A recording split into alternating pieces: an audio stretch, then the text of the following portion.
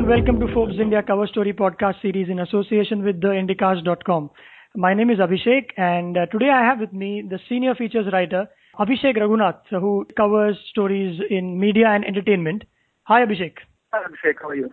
Doing good. And this week's cover story focuses on the business of cricket. What better day to talk about than a day when India, thumped Sri Lanka in about 36 overs. Did you get a chance to watch it? Well, yeah, I did. And, finally we had something to cheer up about after a dismal 2 months in Australia. Finally, at the fag end of the journey, Virat has given us something to cheer about. So that was quite good. Absolutely. We'll see whether or not we make it to the finals. But this story is, again, not about runs and wickets, but it takes a closer look at behind the scenes. So, Abhishek, what's the story about and what was the trigger point? Well, the Indian team hasn't been doing that well. And you see, whenever that happens, there's always a huge noise in the media and everywhere else on how the brand value of cricket is going down. It looked like the BCCI didn't have an answer on what's going on in cricket or what to make of it. And then they had the huge fallout with Sahara, and Sahara almost backed out of the team sponsorship as well as, from owning a franchise in the IPL. They were willing to sell the Pune franchise.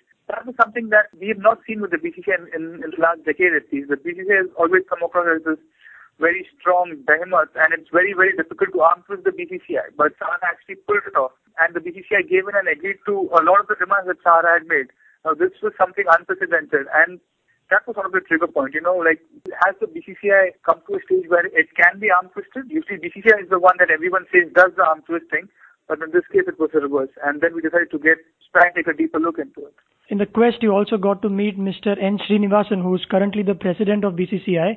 Tell us a little bit about the man behind, one of the richest sports clubs in the world. The thing with Mr. Srinivasan is when we began to do our initial research, all the people that we spoke to, and we did speak to quite a few, most of them had a condition that they would speak off the record. And the words thrown about most were like, he is arrogant and he's very conservative and he's very mysterious, he's very brash. So those were the words that were thrown about, and that was what we were expecting when we went to meet him. At face value, there was no trace of arrogance in him. He answered all our questions without any hesitation. He cuts through all the mush and gets right to the point. So I don't know if that is termed as arrogance. Maybe, since we do not interact on a regular basis, whether this was something that he had planned and he was just talking to us, that didn't come across. But you also get the feeling that this is not a man you want to mess with. He speaks in a sort of a low voice, but there's strength in his voice. And that if you get onto his wrong side, that wouldn't be a very good thing. So his part doesn't simply come from being the BCCI president. I mean, he runs one of the largest companies in India Cements. Mm-hmm. And I think he is definitely the largest player down south. And he's been running a company that's been supporting cricket for the past 50 years. So he knows what he's doing, both in the cement business, and he's seen the way cricket has grown up in the country. So I'm not really sure he knows where cricket is going to go. Why do you say so? I mean, they have huge amounts of cash, but it looks like it hasn't been deployed very well. Continuing on the same note about the funds not being used too well, there are many people, including the former coach of India, John Wright, who's written in his book that BCCI is more like a wolf in a sheep's clothing for many, many reasons, one of them being lack of transparency. So what was your experience? How approachable were they for a story like this on the cover story of Forbes? When we told Mr. Srinivasan that we were doing a story on cricket, he gave us the time immediately to come and interview him. So it wasn't like they were trying to hide something from us, and he answered all the questions too. But the BCCI is not technically obliged to give us access to its account, and that they didn't. We didn't even ask for it because over 70% of the revenues that they get is distributed to the state association. So it really doesn't make sense asking the BCCI what they do with money, because what they do with the money is they distribute it. And also, all the members who are in the BCCI, they are not poor fellows or even middle-class people. I mean, they are businessmen, they are politicians. BCCI is not a source for them to make money. So most of the money that they make goes out to the state associations. And that is a different story, because each state association is a private body. And if there is any lack of transparency in accounting, it would come from there. With the BCCI, it's more of a lack of transparency in what their future plans are. So then, talking about the future plans, everyone's talking about this. Test matches are a little too long, and that's why they're losing their popularity. T20 is good, but too much of it is tiresome. ODI, again, that is a one-day international format, is a day-long affair. So where does BCCI find itself at the moment, considering that, we are at an interesting point with Lalit Modi having been gone for a good year and a half or 2 years. Correct me if I'm wrong. So where does BCCI find itself at this moment? Lalit Modi has been gone for, I think, 2 years now. And he's been tweeting and writing a lot on his blog. So that's been happening from his side. And BCCI has been doing a lot of stuff. I mean, over the last couple of years, they've been having a lot of Team A tours to foreign countries, and that's going to increase. So I'm guessing that A teams, you see a lot more news on them traveling to England, South Africa, Australia, places where we are not familiar playing with. And so the youngsters in the team will get a lot of exposure and experience in those conditions. But the thing is, all this has already been happening since the last 3-4 years. There's nothing new.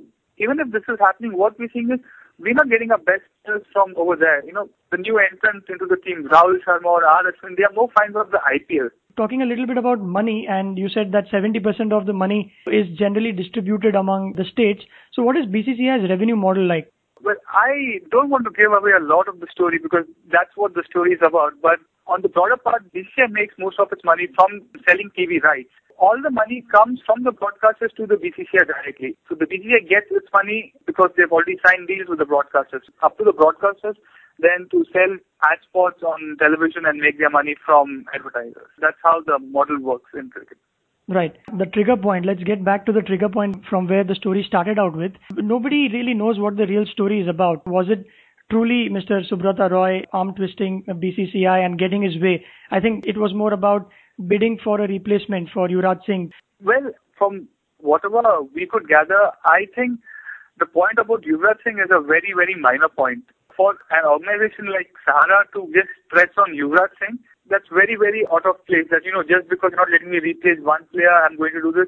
I think it was more of a case that Sahara kept making repeated requests to the BCCI for a number of reasons over a couple of years, over like the last 2-3 years, when they wanted more matches. Because in the IPL, the BCCI gets money from Sony, and a large amount of the TV rights is distributed back to the teams, because of whom the IPL runs. And last year, there was supposed to be a certain number of matches.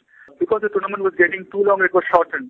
It was shortened by, I think, around 20-25 matches, which amounts to around 1/3 of what Sahara was promised. So they said that we paid around 30% more.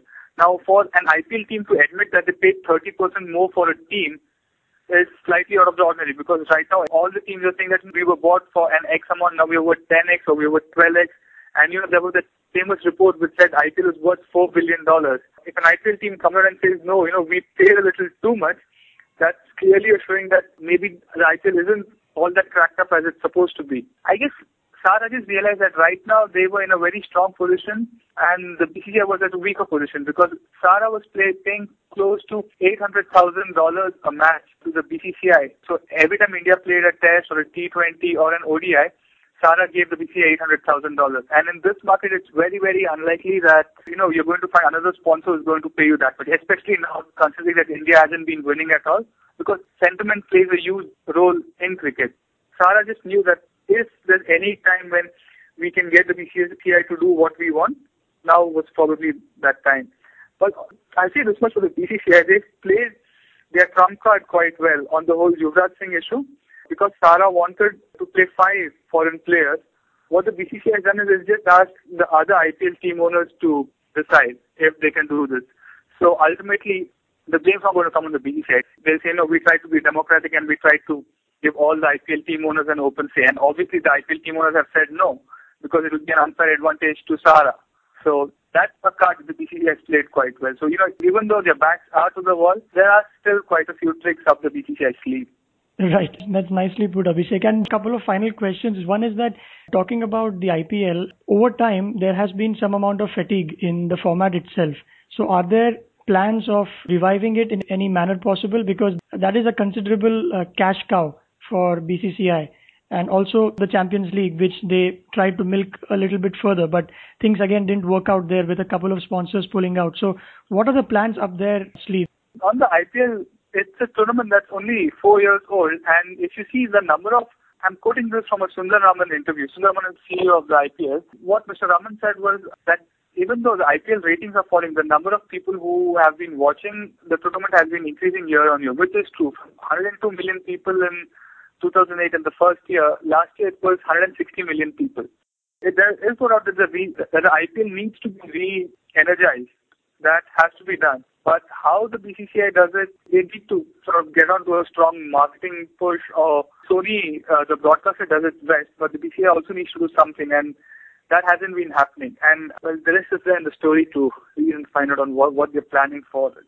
Right. I see you're shielding your story very well here, Abhishek. But just final question. How much, and this is a little more personal about you as a cricket fan, so how much of your cricket fan came in the way in the story, and how much of it helped you? One big help for me is that I was sort of able to see what I felt were all the wrongs in cricket, or whatever was missing in the game, what needed to be improved. I sort of had a holistic view on the whole thing. Ultimately, if you just look at cricket from a completely business point of view, that's not going to work, because cricket in India is not business. Cricket in India is a pure on emotion. Like, I wouldn't be very surprised at all if after this one win, tomorrow suddenly everybody forgets that India has performed so badly, because you're going away with a spectacular performance, and how you finish is ultimately what matters in cricket.